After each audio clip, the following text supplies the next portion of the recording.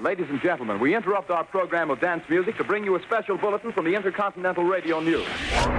It's time for Peculiar Podcast. In your wildest dreams, you could not imagine the marvelous surprises that await you. Hosted by Pat Cashman. He had a fiery quality on the stage and off the stage, and he was gorgeous to look at. And back by his side, Lisa Foster. She has tattoos, she's cool, she's dangerous. Broadcasters turned rogue podcasters. It's just a real nice surprise. They're back and on demand. Just press a button. See, you're on. Ready or not, it's Pat and Lisa. Some people without brains do an awful lot of talking, don't they? Yes, I guess you're right.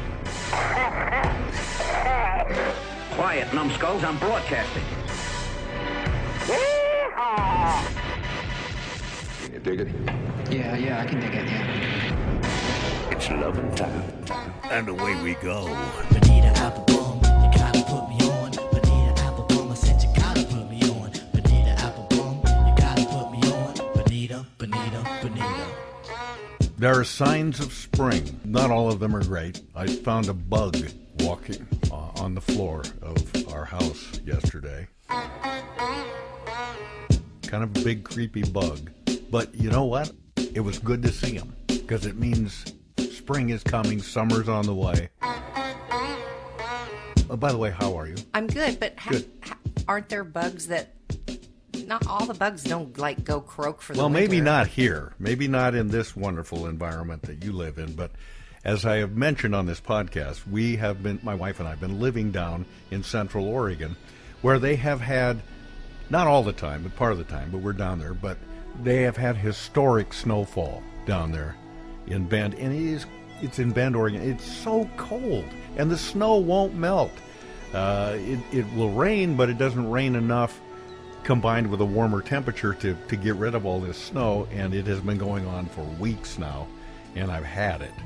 Okay, but you're saying and so in a long about way that no bugs are living there right now. And I don't not even one know single how bug. I don't know how they could survive. It is so bitter, cold, and horrible. But this bug, he came. What kind of bug was he? He was kind of thank you for asking. It was kind of a flat bug. It Was it looked like a beetle? kind of a beetle of sorts. But normally, what would you do if you see a bug in your house? I'll scoop him up and I'll put him outside. But I said, I'm going to leave this guy in here. He's not bothering me, and he's going to freeze if I put him outside. Oh my God, what has happened to you? There were the coldest days of my life. I had to run for cover, yeah. What? It's nothing new. Really? Yeah, Wow. I mean, I'm not... Maybe no, that is new. I don't know. I'm not judging you. I think it's lovely and compassionate, but I think it's just a little weird. Above the Call of Duty. Well, I think you've gone beyond the Call of Duty with the bug here. What is the fine line? I mean, which living creatures can you say, I'm killing that one? Yeah, you're on your own, buddy. And which ones... I would say pretty much all of the bug variety. Every bug. You're on your own. What about ladybugs? Ladybugs are really, yeah. And you know why? Because, for one, they're called ladybugs. So that sounds Who nice. wants to kill a lady? And they have those pretty colors, and, they're cute. There could be a bug that's horribly ugly that does the same task as a ladybug, which is to go after other bugs in your garden. But we would kill the ugly bug because it is ugly. Yeah. It would be a ladybug. It'd be like a guy bug. Now, would you save the spider and say, oh, gosh, honey, it's too cold for you out there. I'm going to leave you in here. No, I don't smash spiders. No, but would you leave him in your house over the winter because it's too cold for him outside? Yeah, I would. You would leave him in your house? I wouldn't leave a black widow or a brown recluse. If the brown recluse is as reclusive as he's supposed to be, I'd leave him alone. But if he comes around, if he starts running after you, then I'll call an audible in that case. There's a spider in my room.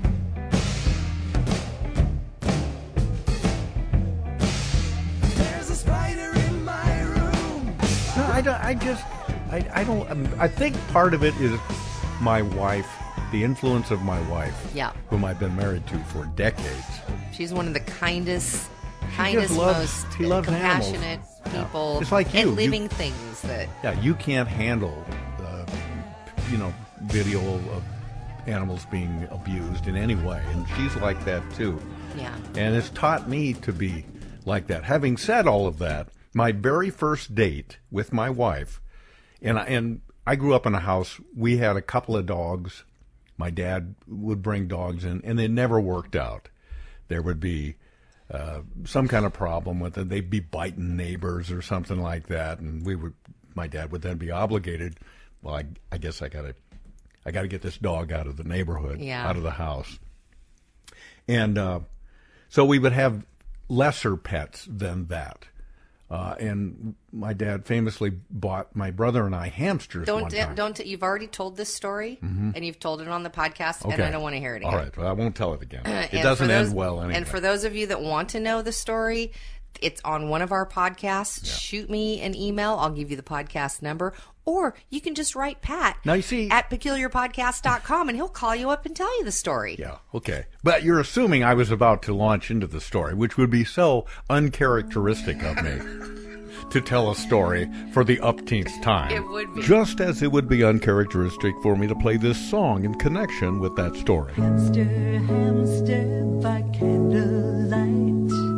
Do it in a casserole is doing it right when Baron sees us. Sure, I might tell the story. They're pretty pleasing. But I would never play this tasteless song on our podcast. Hamster sandwich, hamster and cheese. It's revolting. Hamster sandwiches with mayonnaise are delicious. Oh, come on. This is sick. And so nutritious. That's why I wouldn't play it. It doesn't belong on the podcast. You can dice, you can slice and fillet them. Maybe people are trying to eat right now. Cut off their heads and saute them. I mean, you never know for sure. And eat into the oven you shove. Smells like hamster love.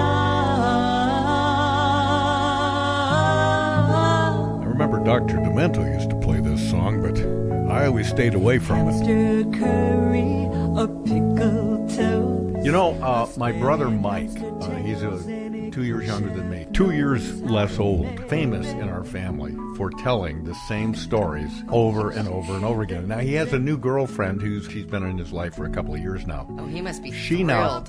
She She now is at the saturation point where she has heard all the stories. She's already there. Wow. Yeah. Love was in bloom at first and everything. Oh, he's so funny. I love his stories. Not anymore. Tastes like hamster love.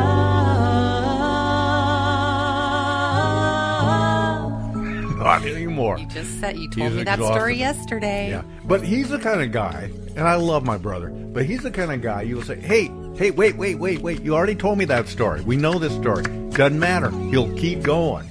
He will finish the story. Yeah. Even though you've already told him, hey, this is familiar territory. I've walked down this road before. Right. I know the story. Doesn't matter. Yeah. You're going to hear it again. Yeah. But the good thing about his stories, like mine, is there are new details that are added all the time. What began as a true story becomes a complete piece of fiction by the time I've told it several times. It's like the game of telephone. Yeah, you just keep adding, changing, adding, and changing. If you've ever witnessed a news event, if you've been at an event where there's been, like, let's say an auto accident or there was a house fire or whatever, but you personally witnessed it, when you read the account of the same in the newspaper or see it on TV, it is not what you witnessed. It's different. So right. If you've experienced that a time or two, you should then question every time you see or hear a news story, well, maybe that's the way it went down, but from my own experience, I know it probably isn't exactly like that. You can have 10 people in a room and have something occur, and then go interview each of those 10 people separately, and you will not get two stories that line up exactly. I know. That is right. the lot of us humans. We see things through different eyes.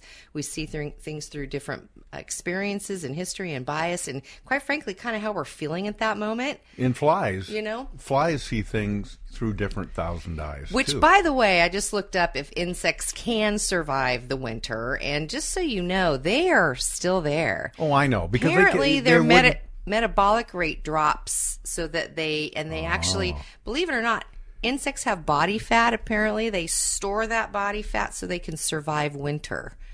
So you don't have to. The beetle's fine. The beetle's probably thinking, this dude does not even know that I'm going to be totally fine outside. But if he wants me to sit in here and watch TV with him, I guess I will. And once spring comes around, I'm going to bite his ass. That's right. I'm going to eat all his plants. And you'll have no one to blame but himself because he kept me alive. Wow, look at that big cobweb that's hanging over your head right now. Look at that. Sorry about that. Yeah. I tried to clean up a little before you came over, but... My wife, Patty, sees those things, and men are not equipped to see those things for some... I know that's a generalization, but I don't see the cob... Good. She's always talking about, God, look how dirty the floor is, and what? Where? Right there. Do you see that? Now, of course, we are inundated because of this particular house we are renting right now.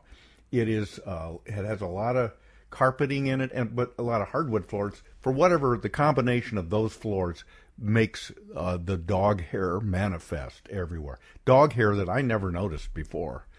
In this new house, it's everywhere. You realize how much dogs like you and I have do shed. But then, a lot of it could be me. It could be back hair from me. I'll let the dogs take the blame for it. More than happy to do that. You should get that analyzed. It's dog hair in everything I do. It sticks to everything like glue.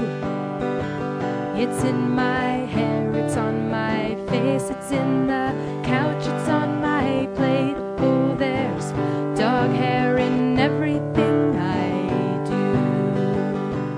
So my wife is this wonderful animal lover. She's taught me, not through preaching, but just through example, to revere the wonderful life around us. Not just animals, but flowers and things I never really paid attention to as a guy, because I grew up in a house with 4 other brothers, and my mom was the sole sort of influence on things about beauty and nature and all of that. So the very first date I have with my wife Patty, she says, "Oh, here's my new kitty. I got a brand new kitty here." And I said, "Oh yeah," because I wasn't into cats at all. I thought cats are kind of dumb. I like dogs. I don't like cats at all. Yeah. Long story short, you're not going to be happy about this part. We are going on a date, and I back out of her driveway with her in the car with me, and we look back towards her house, and there is her brand new kitty. What are you telling me? Don't tell me this. I had run over her new cat. Pat. Now, it wasn't entirely my fault, granted. I didn't know. I don't know why the cat was outside. I hate when you tell me stories like this. It was horrible. It's also a horrible way to start a relationship.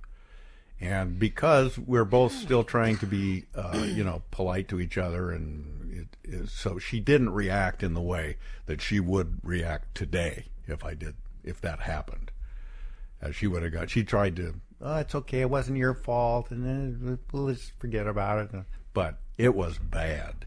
It was really bad. I don't even know what to say. Don't stop telling me stories like that. I didn't even realize I was heading into that kind of story until I was already underway. So I won't tell you any more stories like that. Okay. I killed a plant the same day. Did you run over it? Can you handle that? Did you back over it? Yes, I did. It was a philodendron. I'll never forget it. He had so much to live for, and then I smashed over it. No one to talk to except for myself. I feel as lonesome as a book on a shelf. Oh, philodendron, I'm talking to you. How do you stay so green when I'm so blue?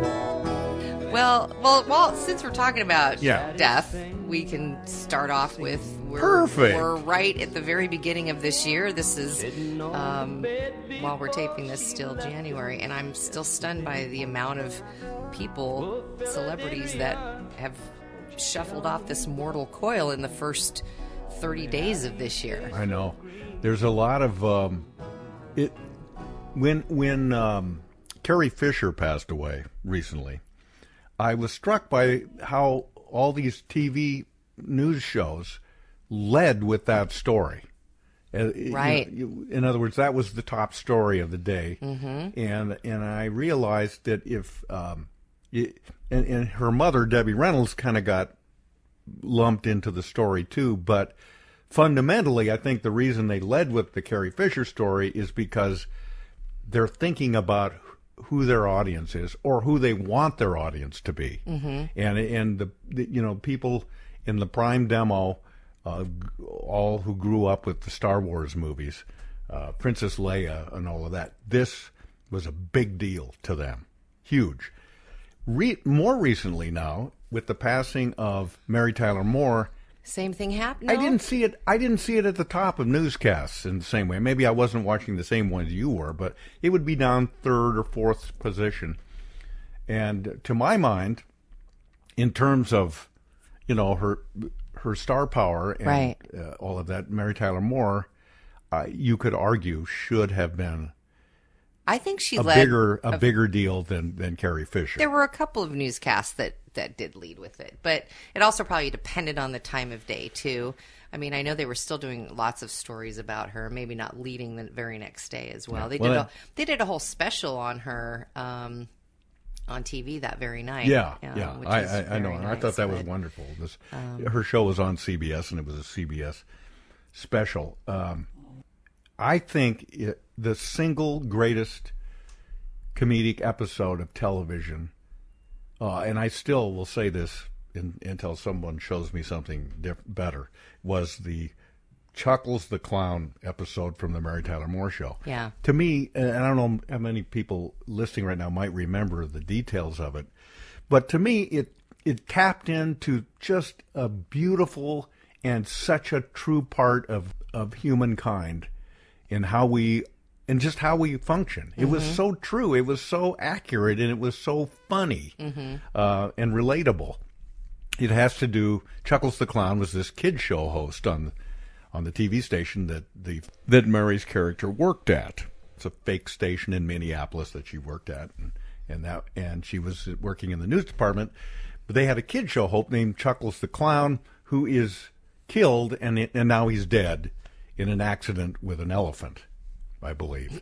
And so in the newsroom, which is largely populated by men, and so the men are all making jokes. Even though they all had an association with this fellow who played Chuckles the Clown, they still think it's kind of funny. They're cracking jokes about how he died and that he, had been mistaken for a peanut by the elephant and he stomped on him or whatever. And Mary is mortified, and she's outraged that these guys can be so insensitive, such jerks, right, and making jokes about a man who's just died. And then, of course, as you know, if we fast forward to the actual funeral itself, and as the preacher is saying his words about Chuckles the Clown, it's Mary who starts laughing. Right. And she does it so splendidly. She can't, that horrible feeling when you're not supposed to laugh and you can't stop yourself. Terrible. Everybody's experienced it. The worst ever. It's awful. Chuckles the Clown brought pleasure to millions. The characters he created will be remembered by children and adults alike. Peter Peanut, Mr. Fee-Fi-Fo, Billy Banana, and my particular favorite, Aunt Yoo-Hoo.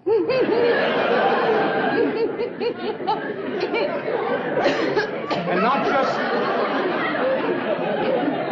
not just for the laughter that they provided. There was always some deeper meaning to whatever Chuckles did.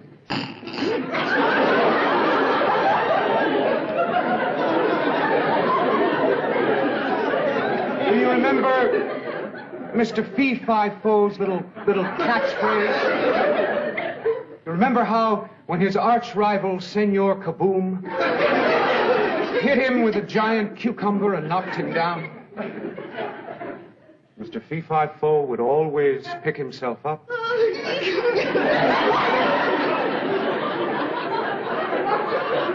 dust himself off, and say, I hurt my poo-poo.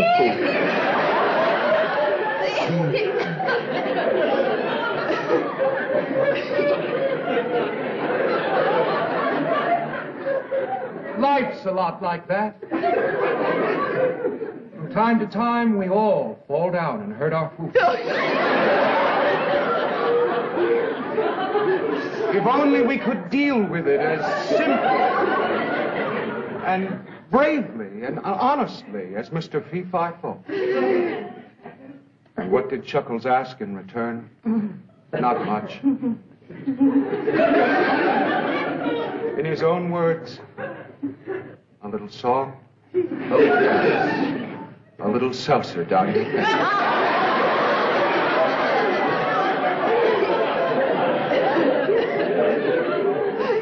Excuse me, young lady.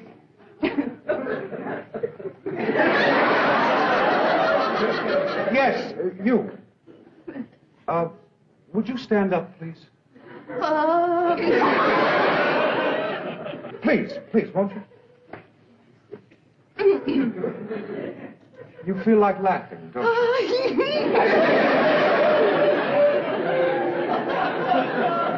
Don't try to hold it back. Go ahead, laugh out loud. Don't you see, nothing would have made Chuckles happier. He lived to make people laugh.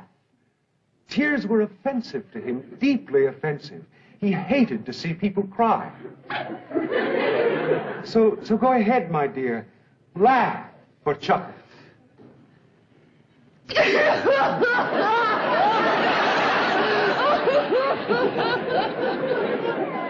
And that very funny. Spoke such a truth about how we humans are. It was lovely. It was funny, and it was smart, and it's the greatest single.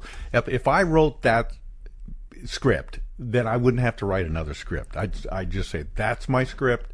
It's the only one I ever wrote. Yeah. There you go. And that would be testament enough. So it's tremendous. But it worked because of how skillfully she played. Very underrated as an actress, I think. Was not thought of as a comedian. You know, when she got her first job at on the Dick Van Dyke Show, it was kind of a questionable hire because, well, she isn't funny. We think of funny women like Lucille Ball and people, but who's this? Mm-hmm. You know what show she was on before that? I thought that was her first gig. Kind of it was. There was a TV show starred David Jansen, who later played the fugitive on the old TV show by that name. David Jansen was a detective named Richard Diamond, and she was his secretary in that show. But the deal is, you never saw her. You only saw her legs. Oh, really? Pretty much. Wow. Interesting trivia. Or sometimes you might see the back of her head, but you would hear her voice. And that was her, well, at least one of her very first gigs on TV. Her character was named Samantha, or Sam. Who's this? This is Richard Diamond of the Disintegrating Diamonds. Well, at least you're awake. Don't take any money on it, Samuel. You wanted me to make sure you were up. She's due at your home in about 5 minutes. Who's due? Dorian Crane. She lives on the right side of the tracks in Beverly Hills. What side is that? Mr. Diamond, the board looks like Santa Anita on getaway day. Are you presentable? Sam, would I be talking to you if I weren't? Just checking. For Dorian Crane's sake. Bye. Goodbye, Sam. That's a remarkable passing indeed. And you can't believe is, when you grow up with shows like that, you think, they were 80 years old? What? Yeah. By the way, I went to a supermarket last night, not far from here, and I'm checking out a line, and the woman behind the counter says, "Hey, I know you." You and she to you? Yeah, to me. I said, oh, thank you. She said, Yeah, I'm gonna have to tell my girlfriend that we had a celebrity here. You know, they always do it like that. Oh, that's so embarrassing. I know. They say it like that. Yeah. And I never feel like a celebrity. We're not. No, what does that even mean? But anyway, so she said, "Gosh, you know what? I have to tell you this. You don't seem to age." She said, "How old are you?" And I said, so I'm making a joke because I always want to deflect that question. I agree. I said, I actually on my next birthday, which is in 2 months, I'll be 89 years old. Yeah. And she goes, you don't look it. I'm thinking she's going to laugh. She goes, no, you don't look it. You didn't make it outrageous enough. You have to say 110. Doesn't 89 sound old enough? Not where you're at now. Yeah, that's a good point. You got to make it more outrageous. It's funny, though, as you do get older, and this is true. That would have worked in your 20s, but it's not going to work now. 80 doesn't sound so old to me anymore. You know, it sounds like, oh, she died too young. 80? Yeah. Just 80? I know. Yeah. And then you take your driver's license out and you go, what? Where did I leave my teeth? Oh, man, look at my life. I'm a lot like you were. Oh, man, look at my life. I'm a lot like you were. You look at these old TV shows, and I've told you this one before, but I remember one particular episode of The Lone Ranger where there's an old sodbuster, you know, the guy like that. And then at some point, a guy said, you know what? He's 57 years old. He's getting 57 was how old the old guy was.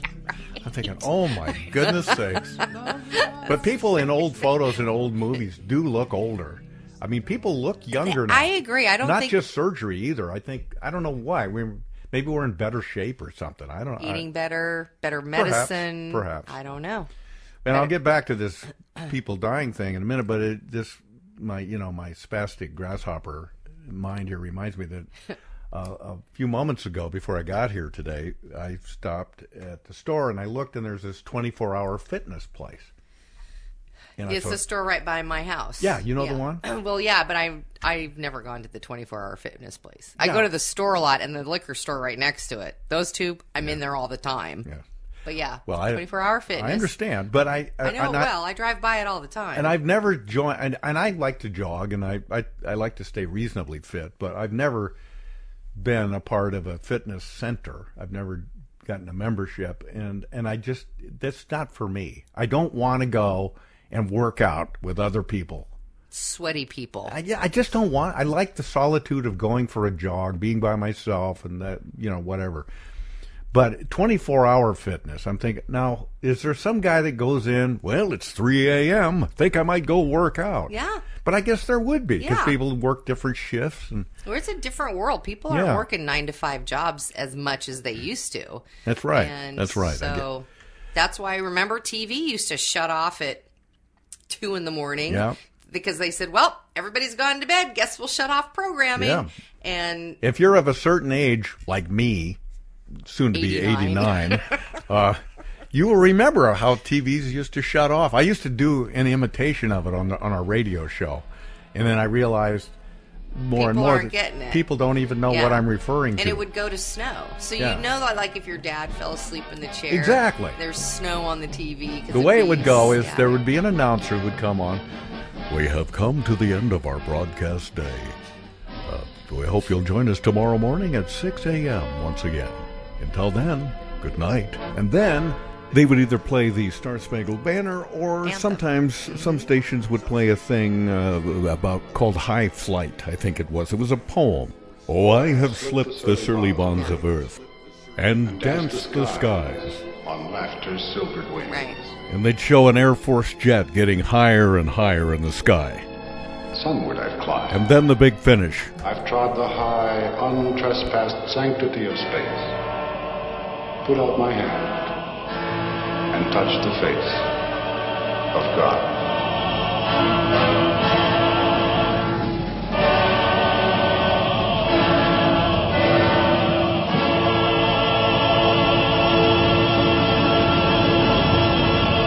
And then the station would turn off their transmitter, shut it down, right, and then the snow would appear.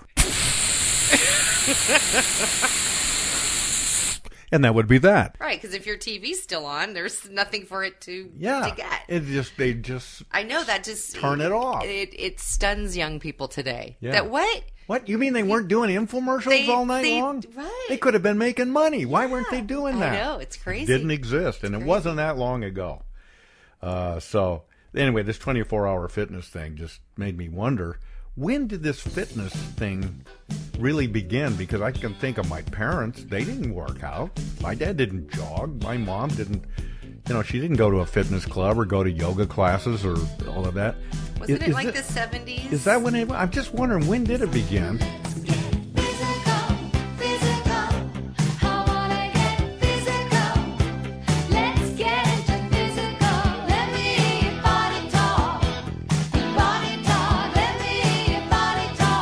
I was thinking about when I was a kid, President Kennedy, John Kennedy.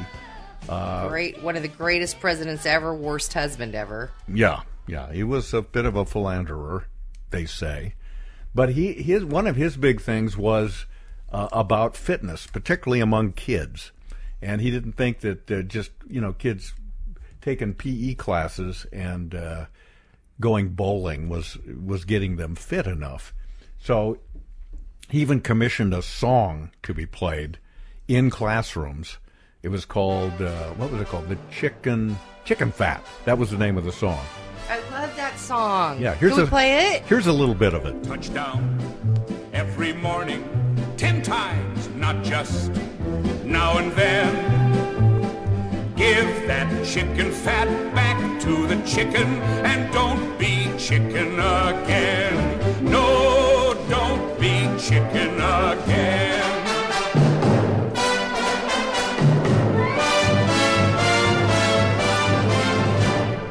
Push up every morning, 10 times push up, starting low. Once more on the rise, nuts to the flabby guys. Go, you chicken fat, go away. Go, you chicken fat, go. And so the idea was that kids around the country, as part of the program within their classrooms, would take a break at some point every day. They would play the Chicken Fat song, and kids would work out to it, or they'd do jumping jacks or push-ups or whatever. The problem is the song is like 6 minutes plus long. Yeah. And kids were getting dead beat. Push-ups next, nice and steady, not too fast, ready. Push-up, down. Every morning. I can't do it anymore.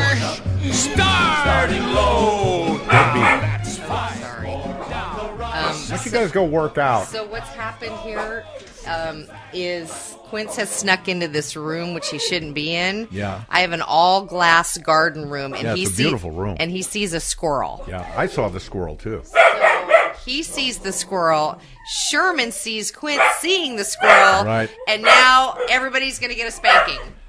Everybody's getting a spanking. You too, Pat. No, wait a Come minute. on, you're getting a spanking, too. The dogs are just being dogs. Everybody get a spanking. Come on. Meanwhile, I'm going to go deal with that squirrel. Squirrels. All we really are is squirrels. We're being hunted, we are squirrels. We are appealing, we are squirrels. My dogs love squirrels, too. We want to gather nuts, but people splatter our guts when they're on a country drive. It isn't easy to survive. And I know people love squirrels, aren't they cute? They are cute. Take a closer look at a squirrel, ladies and Don't gentlemen. say what you're going to say. They're not just a rat with furry tail. It's what they are. Scientists have proven this. They're completely different. I'll look that up, too. Well, then why don't we love rats? We don't love rats. Well, exactly. You just said, well, then why do we love rats? A squirrel is a rat in squirrel's clothing. You're circling back now to the how do you identify which animal to let live and let not live. But I think you're right, because fur seems cute and cuddly, right? Human beings like to... That's why I think we love Dad Asner so much. They're cuddly things. And they're cute. And rats... I know they don't have fangs, but they seem like they have fangs, don't you think? They got teeth. Yeah. But I mean, they fangs. I'm like caricaturizing them with fangs and red eyes. That's what a rat looks like to me. But a lot of people have pet rats. Well, I think it's what rats do. It's that they come and they're vermin in the way that they're getting in and they eat garbage and they have disease. Spread disease. Yeah, and things squirrels like that. are very. It's like my brother. Squirrels are not rummaging around the garbage and trying to bite your face off. They're just. Believe me, I love squirrels. I think they're charming, but it makes me rethink maybe my attitude about rats. Maybe I haven't given rats a fair chance. People have. I just rats said that. for pets. I just said that. Oh, you did? Was I here? It's been the two of us need look no more. We both found what we were looking for. And what's really sad is when they feed the rats or the mice to, like if the people have the pet snakes. It's the food chain. This is why I tell you I hate nature. I know. This is why I hate it. You have made that abundantly clear. I hate it. But you're a part of nature. You realize that, don't you? Well, so what's your point? Well, I mean, I'm a part of it, I should love it. It means you were filled with self-loathing. Well, I am. I have lots of books on that I'm trying to get over that with. So Jack LaLanne is believed to have started. I was going to bring him up. Believed to have started the fitness craze. Okay, Jack LaLanne. But I don't know because I think it really hit its stride in the 80s. Didn't he come around in the 60s? Probably. And start with I still remember his TV shows in black and white and that really ridiculous outfit, the tight outfit he would wear. Unitard he'd wear. Yeah, it was a two-piece thing, but it was. I thought it was a one-piece thing with a snappy belt. Well, it could have been, right? It wasn't down on his hips. The belt was like right up around his rib high. cage. It was up just below his clavicle. Yeah. And now here is a man who will show you how to feel better, look better, Jack LaLanne. Good morning, happy Monday morning to you. Thanks very, very much for letting me come into your home. You know, my name is Jack LaLanne. And I'm here for one reason and one reason only, to show you how to feel better and look better so you can live longer. Please, keep your dial right where it is, because I want to become real good friends with you.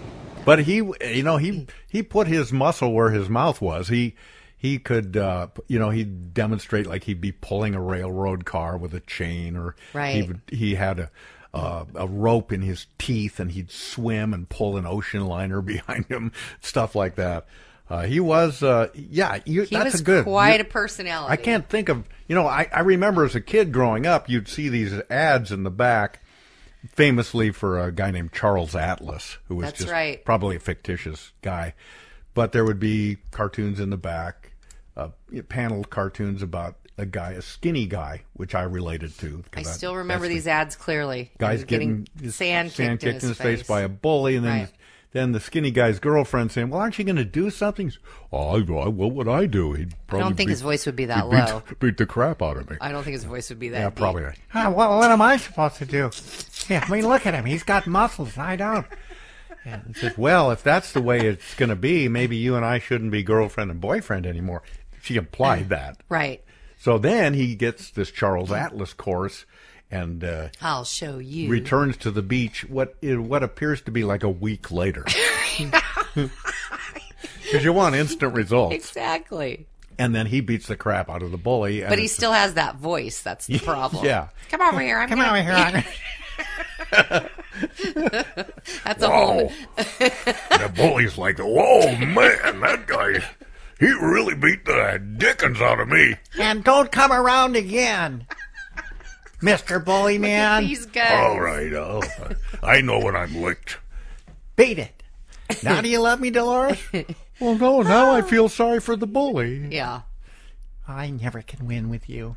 That's, by the way... But anyway, this whole fitness thing is just an interesting... It's not anything that just suddenly I just noticed, but I just started wondering, when did it all begin? And how did people live to be in their 90s and 100 years old before they all started getting fit? Well, that's what I'm saying. I don't think this was sort of right around the 50s and 60s, it looks like, when Jack LaLanne came out. And plus, that's probably when they started really implementing PE physical Right. education in school. So Yeah. you're right. When, the people in Charles Dickens' era, they were dying at 35 because nobody was, doing a push-up back then. Yeah, well, they were working hard, and they were in Dickens' London. They were breathing bad air and all of that sort of stuff.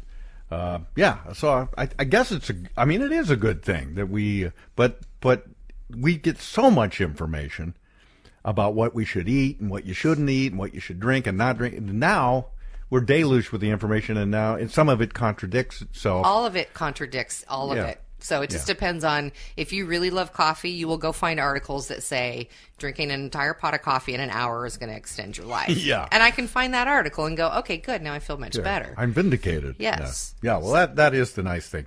24-hour fitness. Well, so I guess I've exhausted that topic. So we were busy talking about people that aren't fit anymore because they're not around anymore.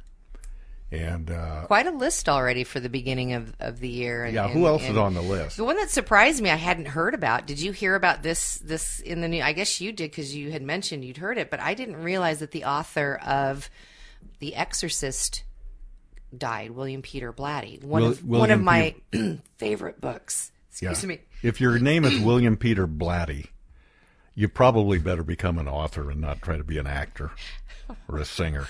Why? There's lots of actors and singers that have dumb names. Ladies, give it up for William Peter Blatty. I love you for sentimental reasons. Oh, he's dreamy. I want to be Mrs. Blatty. I know, it's an unfortunate name. It sounds like bladder, I guess, or whatever. Or Flatty. Yeah. Or fatty, or splatty. But maybe that's why he tried to, sophisticate it up a bit by putting his middle name in there. Because if it was just Bill Blatty, that sounds like somebody who'd work on your car. Yeah. Or Peter Blatty sounds like you better go see a urologist. Anyway, so The Exorcist, I know you've seen the movie, but I want to talk about the book. Have you ever sat down and read the book? You put me in an awkward position here because, as you may know, I don't know how to read. Well, I was going to say something snotty, but I'm going to refrain. I'm going to take the high road. Go ahead and say it. When I feel like going low, I'm going to go high. Good for you. I know. Oh, you take the high road and I'll take the low road, and I'll be in Scotland afar ye. No, but I'd have never read the book. I don't cross over. I mean, you have to cross over. If I see a movie that is really good, you have to cross over. One exception would be To Kill a Mockingbird. That's one of my favorite movies, top 5. And the book. So I read the book too. But if I really loved the movie and I saw it first, chances are I'm not going to go read the book. But wait a minute. Don't you love the movie because you really love the story? And you get to immerse yourself in that story more in a book than you do in the movie. I know. Now, I will say this. It's a time management issue for me. I typically will be disappointed if I've read the book first and then go see the movie. So if I know it's a story I like, I'll make a point of seeing the movie first and then I'll go back and read the book. But I've gone back and read Hot Tub Time Machine. That one. Yeah. Deliverance is a fantastic book, and the movie was James quite Dickey, compelling. I think, wrote that. Right? Yeah.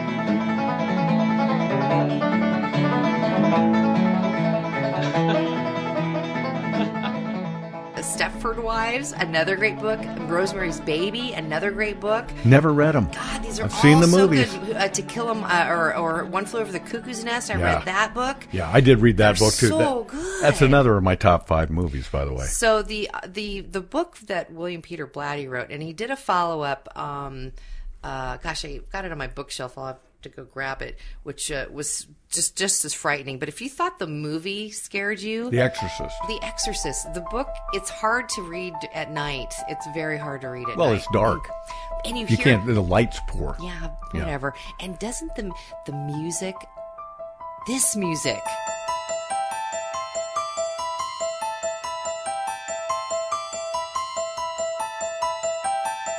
it drives it. Oh, gosh.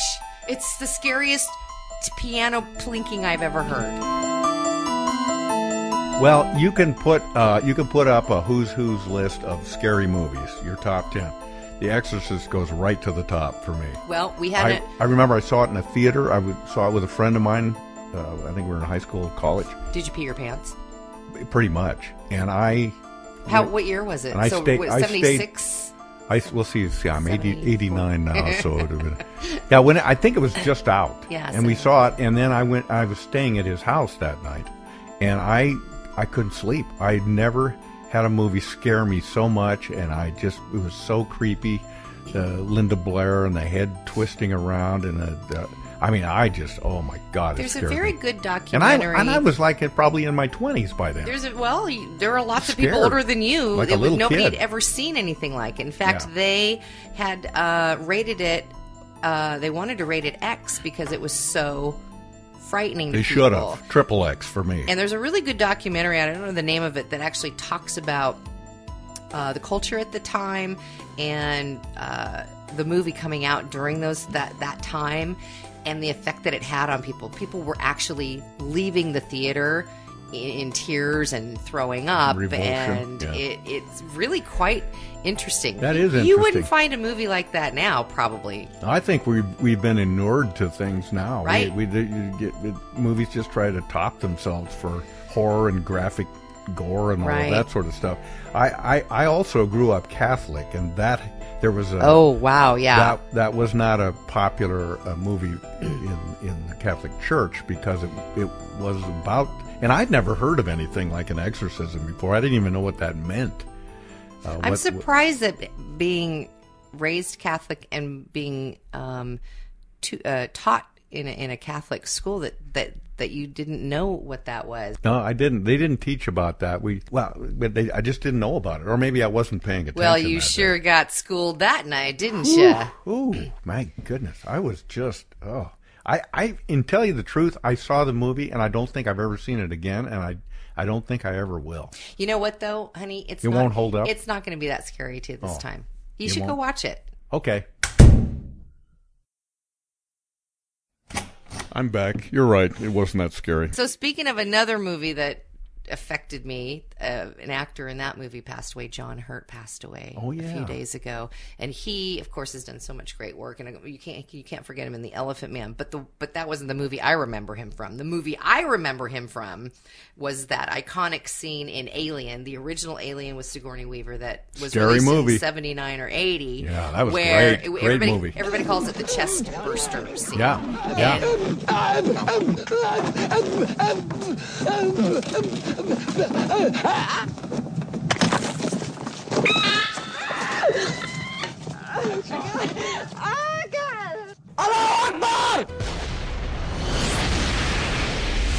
That was the one I could not believe what I was seeing on that movie. Scared the HE double hockey sticks out of me. Yeah, you're right. I forgot about that. I told you. On the scary list for sure. Yeah, so he's gone as well. Yeah, well, I was first familiar with him, and in fact, I always wanted to be challenged a little bit more by the kinds of entertainment that I watched, and so. This was when one of our kids was very little, and my wife and I couldn't go anywhere because we had to be at home with the kids. Sorry, do you recognize that little noise? That's the ESPN signal. Does that mean some breaking news is happening? I have it on my phone, and I don't know why, because here's the story that just broke. What could be so important in sports that it has to notify you of it? Russ and the Thunder visit fellow All-Stars LeBron James and Kyrie Irving in a matchup against the Cavaliers. I know. I got to get that off my phone. It's stupid. And it goes off, if you're in the library or in church or something like that. But, what was I? I forgot. I lost my train of thought. I have absolutely no idea what you're talking about. It was going to be fantastic. We were talking about Alien and how scary that was. Yeah. And... It's gone. It's fleeting. It's gone. It just took off in a spaceship. And I don't feel like rewinding the tape to see where it was. Because we really do want to... Oh, John Hurt. Oh, yeah. So I wanted to watch more sophisticated television instead of, Mork and Mindy and all that. So But why? Why on I don't know. So just to try to better yourself. So I thought, I've heard a lot of talk about this program called Masterpiece Theater. And Alistair Cook was the good evening and welcome to Masterpiece Theater. And I always thought it would be funny to have, Alistair Cook lead into a presentation on Masterpiece Theater like, in part 3 of tonight's story, our hero, David Banner, finds himself becoming terribly enraged. As he does, he begins to grow. He turns a green color as he quickly enlarges to burst out of his clothing, to become muscular, huge, and furious. Tonight, part 3 of The Incredible Hulk on Masterpiece Theater. So I'd make fun of the show, but I never actually watched one. First time I ever watched, we got hooked on I, Claudius. Do you remember that? No, I never watched. I don't watch that. It's fantastic. I'm not smart enough I'm to sure watch it would it. still hold up. It has to do What with... What is it? I've heard of that. I've heard of it, but I have no idea what it's largely fiction. It's about Roman Emperor Claudius. It has to do with the assassination of Julius Caesar and a lot of other intrigue. And John Hurt played the wonderfully malevolent Caligula. I hear you're dying, great-grandmother. You won't forget your promise, will you? To make you a goddess. And what makes you think that a filthy, smelly old woman like you could become a goddess? I don't need you anymore, you see, great-grandmother. My secret will die with you. You're going to stew in hell forever and ever. Let me tell you something.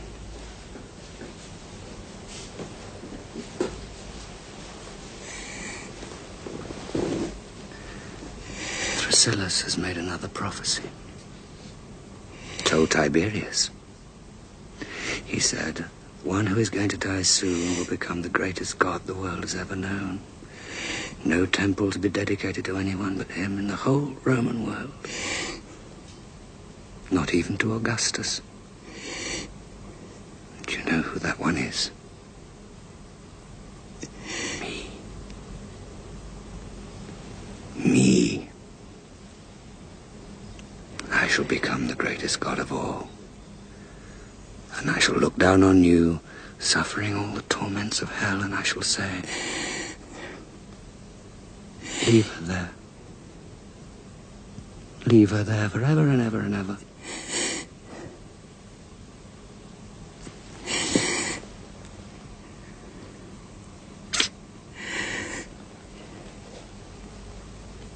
Goodbye, great-grandmother. Now, I watched the movie Caligula. Yeah.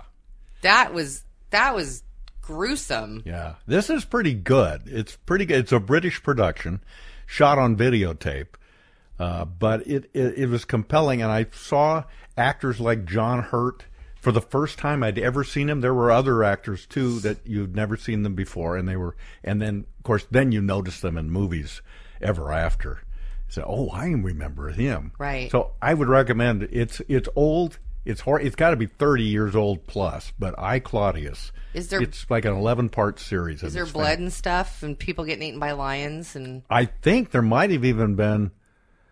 I can't believe it would be on PBS, but there might have been some nudity in it. I think there might have been. No, there's not on PBS. That's against the rules. Well, unless you're you're doing a National Geographic special in Zimbabwe or something, there probably wouldn't be nudity. But that's my memory, or at least it was certainly highly implied. Oh, there goes that stupid thing again. What could possibly be so important? Nothing's in them. I threw it across the room. So John Hurt was splendid in that, and I've been a fan of his ever since. Yeah. Only 70 years old. Do you remember the actual movie Caligula that the editor of Penthouse magazine, Bob Guccione, produced? No. And it was rated X, and it was just really disgusting. And Helen Mirren was in it. And, really? Yeah. And wow. Didn't know that. Malcolm McDowell. It is. Oh, Malcolm McDowell. It's was like in it. That's right. soft porn. And it's so graphic. They're cutting things off of boys in that movie they shouldn't be cutting off. Like sideburns? If you just get a bottle of really cheap rum some night. Okay. And let me write that down. Cheap rum. How cheap? Just don't pay more than homemade. Don't pay more than $10 for it. Yo ho ho and a bottle of rum. And then rent or stream Caligula. Came out in 1979. I'm not going to watch it. A very young Helen Mirren, by the way. I don't think she gets naked in it, but it's just Bob Guccione. And so there's tons of Penthouse Playmates that are in this. Oh, well, maybe I was a little hasty. I knew I was. Hey, speaking of... And they're such poor actresses, and they're just there in the movie for the boob factor. Oh. And it's really quite astonishing that this movie got made. And I'm sure Helen Mirren would love it if we would forget that she was in it. I bet she would. Yeah. Speaking of Playboy models and stuff, I did not realize that Playboy had naked women pictures in it, because I had always was interested in the articles and the interviews. I'm sure you are. Yeah, I'm not even going to let you just kind of keep going with that. I mean, they were some of them are completely naked. I am told. Yeah. Yeah. Yeah. Where's my bullshit button? I think that button is broken. It doesn't seem to be working. Yeah. I got to put new batteries in it because I've used it a lot lately. Yeah. Yeah, it's good to have one. I would encourage a lot of people to get one of those. So, and then to bring it to more to people that you and I have actually met before, a couple people passed away here in the Northwest that were significant people.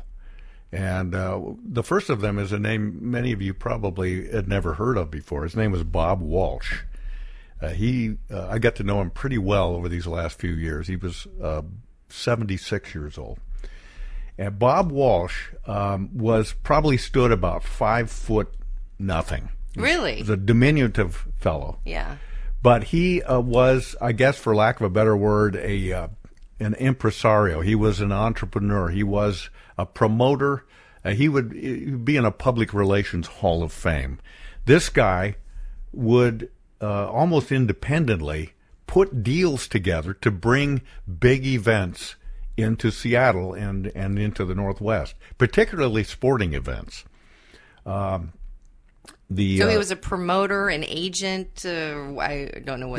Yeah. I mean, it would be hard to say he was specifically this, because he had his hands in all kinds of different things. For a while, he was the general manager of the Seattle Supersonics. And stuff. So he did all kinds of different things. But back in 1979, the Soviet Union invaded Afghanistan. And that seemed beyond the pale to the president and the United States. And so we issued an ultimatum about that. And Jimmy Carter made the announcement and the decision that, guess what? The United States is not going to participate in the Olympic Games to protest Russia's involvement in Afghanistan, and it stood up, and we did not have a U.S. contingent in that Olympic Games. So Bob Walsh comes along, whether the idea initiated with him or it was a combination with other people, he came up with an idea for a thing called the Goodwill Games, and it was in 1990, and it was fundamentally a replacement for the Olympic Games that the U.S. didn't take part in. And it was to extend an olive branch and say, look, this is sports. Let's put all the acrimony aside and all the divisiveness and hatred, and let's just get together and we'll have a friendly games. There'll be track and field in it, just like the Olympics, and there'll be all these other events. And they had it in Seattle, Goodwill Games. Mm-hmm. Excuse me. And he partnered with TBS, Ted Turner's owned station, TBS at the time, and so it was going to be a nationally broadcast, and was on TBS. At the time, I was working at King TV, and King became a partner in this thing, and Bob Walsh. So that's when I first got to meet him. I remember I got to go to Atlanta because we were going to meet with these TBS people, and they were going to plot this whole thing out. And so on my resume, you ever put things on your resume that if anybody really questioned you closely? I would never do that. They would say, wait a minute. That'd be dishonest. Cashman, it says here that you were a sports reporter. And I said, yes, I was a sports reporter for the Goodwill Games. And I did one one sports report, but that technically I did a sports report. Yeah, that's exactly right. That counts. I interviewed a sprinter and long jumper named Carl Lewis, who won a bunch of gold medals at Olympics, very famous. And I was wearing an earpiece, and these guys back in the station are going, Cashman, get an interview with it. Get an interview with the winner of that race. And I knew it was Carl Lewis, and there's a big bunch of people around him, and he was trying to leave and go to the locker room. And I remember this so well. I put my hand out and I pushed his chest to hold him in place because I wanted to ask him a question. And I You touched him? Yeah, I held him from leaving. Wow. And I remember the look on his face, like, "What the hell are you doing? Who are you? What is it?" But fortunately for me, he did not punch you in the face. Punch me in the face. Instead, politely and nicely answered my question. So I got my big interview moment, and I felt okay. But it was against my nature to be that intrusive. And so anyway, that's my sports story. But that again happened under the watch kind of Bob Walsh. It is said that he might have brought perhaps as many as 80 events to Seattle. You might remember the Bolshoi Ballet came here during that time period. He was responsible for that. I didn't live here in the 80s. So there was a famous circus, the Moscow Circus or something, that came here. So all of these different events, in addition to the Goodwill Games themselves, were part of it. It was a significant thing and important for the city of Seattle. Bob Walsh instrumental in making that happen. There's an expression, there's a term for the college basketball championships in March that you hear bandied about all the time. They call it March Madness. Right. Bob Walsh credited with inventing that cool. that two-word phrase to describe that period. So he brought the Final Four here, NBA All-Star Game, lots of stuff. Just a neat guy. Probably never made a dime. He wasn't a wealthy man. He didn't make a lot of money at it, but he loved what he did. And he died, of all places, on a trip he made to Tbilisi in Georgia, a former Soviet republic, back where he just loved to be. He was friends with Edward Sharansky, I think. But he rubbed shoulders with all of these people, the Gorbachevs and all these people. They knew him by his first name. And he was just a name that if he was walking down the street in Seattle, nobody'd even know who he was. Yeah. But he had this fantastic international reputation and just a life well lived and unbelievable stories. I'll tell you just one more story about him, okay? Yeah. Because this is, the guy, we talked for a while about me writing a screenplay about his life. After a short period of time, I realized, I said, Bob, this is 5 screenplays. This isn't one. You could take anything that happened to you and make a full-blown movie out of it. When he was in Russia at one time, he met this woman and he fell in love with this Soviet woman. And they got married and they moved to the United States. And somewhere along the course of this marriage, he makes the discovery that she is KGB and she is a Soviet spy. Wow. And married him so she could get a visa to come into the United States. Oh. Isn't that something? Wow. And obviously that marriage ended, but it's just an amazing life. His stories, you could spend weeks listening to all these stories. Not made up. It really happened. Yeah. To this, by all appearances, inconsequential person that you would never think could swing all of these deals and live this kind of life. He was an amazing guy. Sorry I went on so long, but he was a pretty special person. Another guy that has passed away, and by now you would know this if you grew up in Seattle, or perhaps even if you didn't as a kid. Stan Boreson. Yeah. He was an entertainer. Played the accordion, sang lots of silly, kind of Scandinavian-based songs, but he was probably most well-known in these parts as a kid show host. And he was a contemporary of other kid show hosts. That was in the days when stations had local people that did kid shows. And, J.P. Patches, Brakeman Bill, Captain Puget was another guy.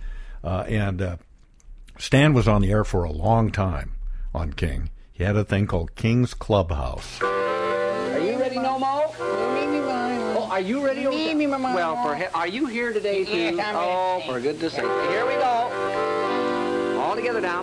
Zero Docus, Moocher Crockers, Hallabalooza Bub.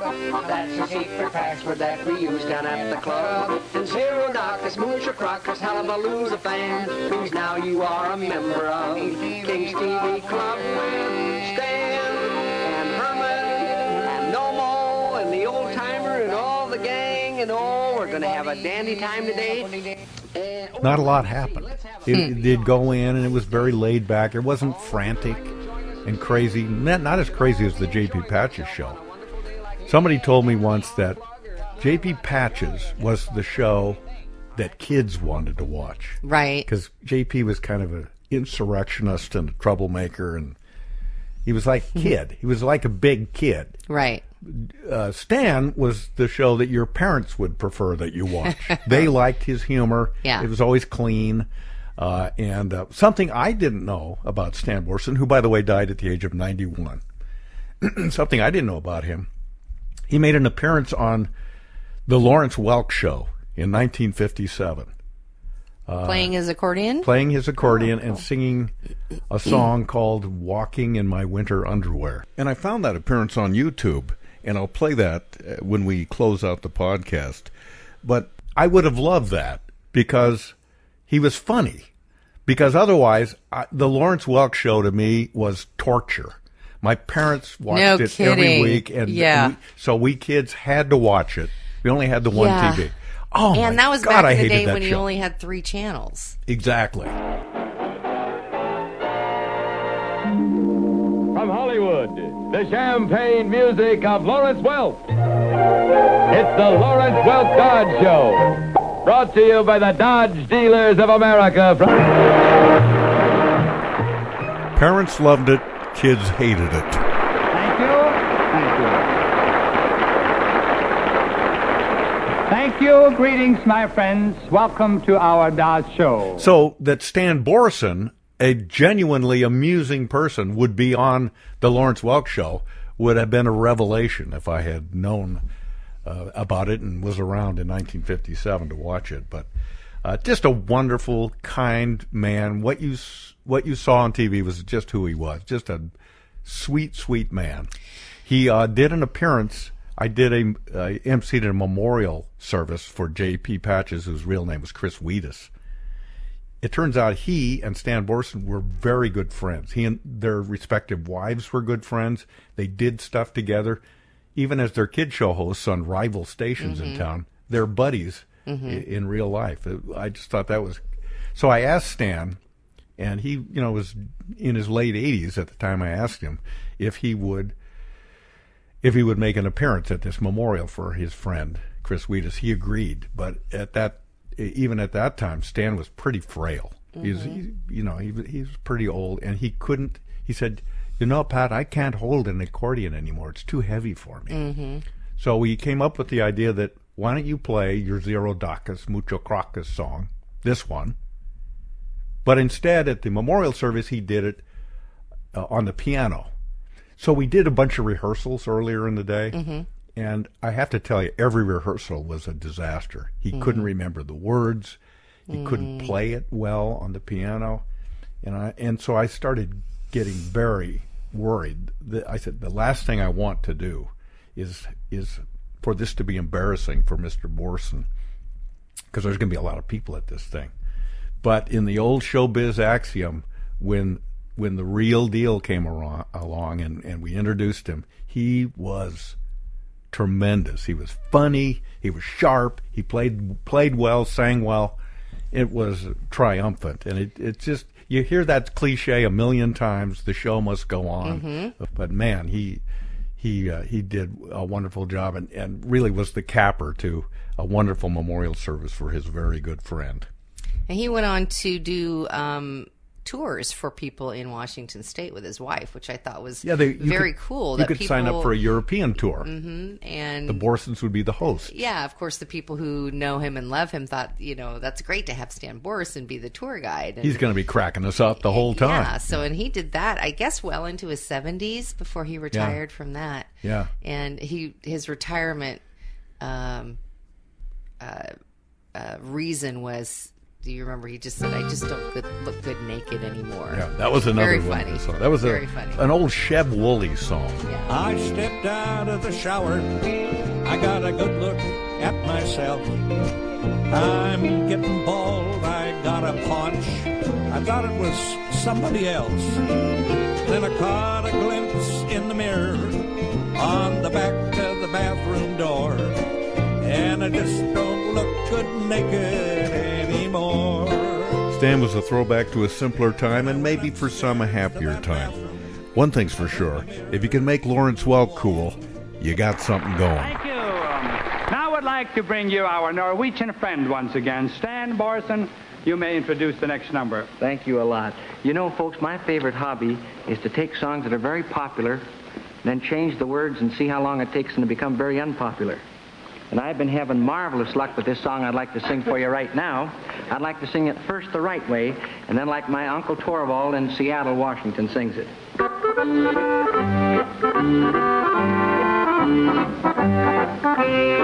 Sleigh bells ring, are you listening? In the lane, snow is glistening. A beautiful sight, we're happy tonight, walking in the winter wonderland. Gone away is the bluebird, here to stay is the new bird. He sings a love song as we go along, walking in the winter wonderland. In the meadow we can build a snowman, then pretend that he is Parson Brown. He'll say, "Are you married?" We'll say, "No, ma'am." But you can do the job when you're in town. And later on, we'll conspire as we dream by the fire to face unafraid the plans that we've made, walking in the winter wonderland. Here we go.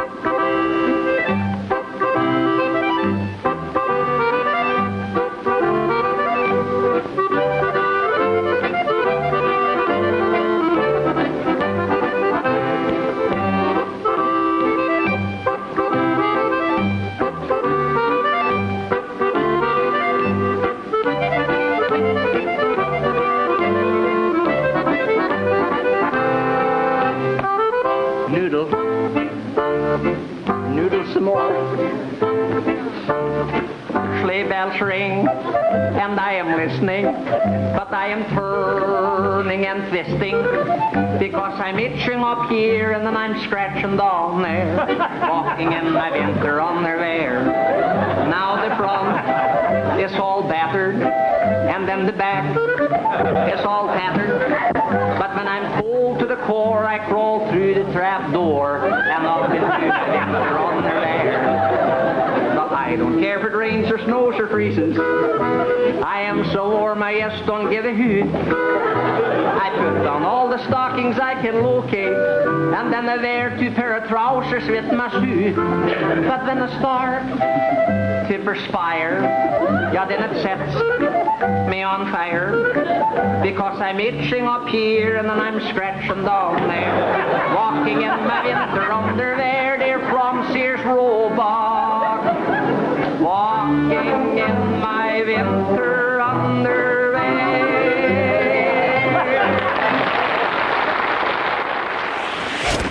Thanks for listening to Peculiar Podcast. Hey, goodbyes. Join Pat and Lisa online at peculiarpodcast.com. The gift that keeps on giving the whole year. And on the Peculiar Podcast Facebook fan page. Sweet. On Twitter at Peculiar Podcast, at Mr. Pat Cashman, and at Foster Chick. Join us and live in peace, or pursue your present course and face obliteration.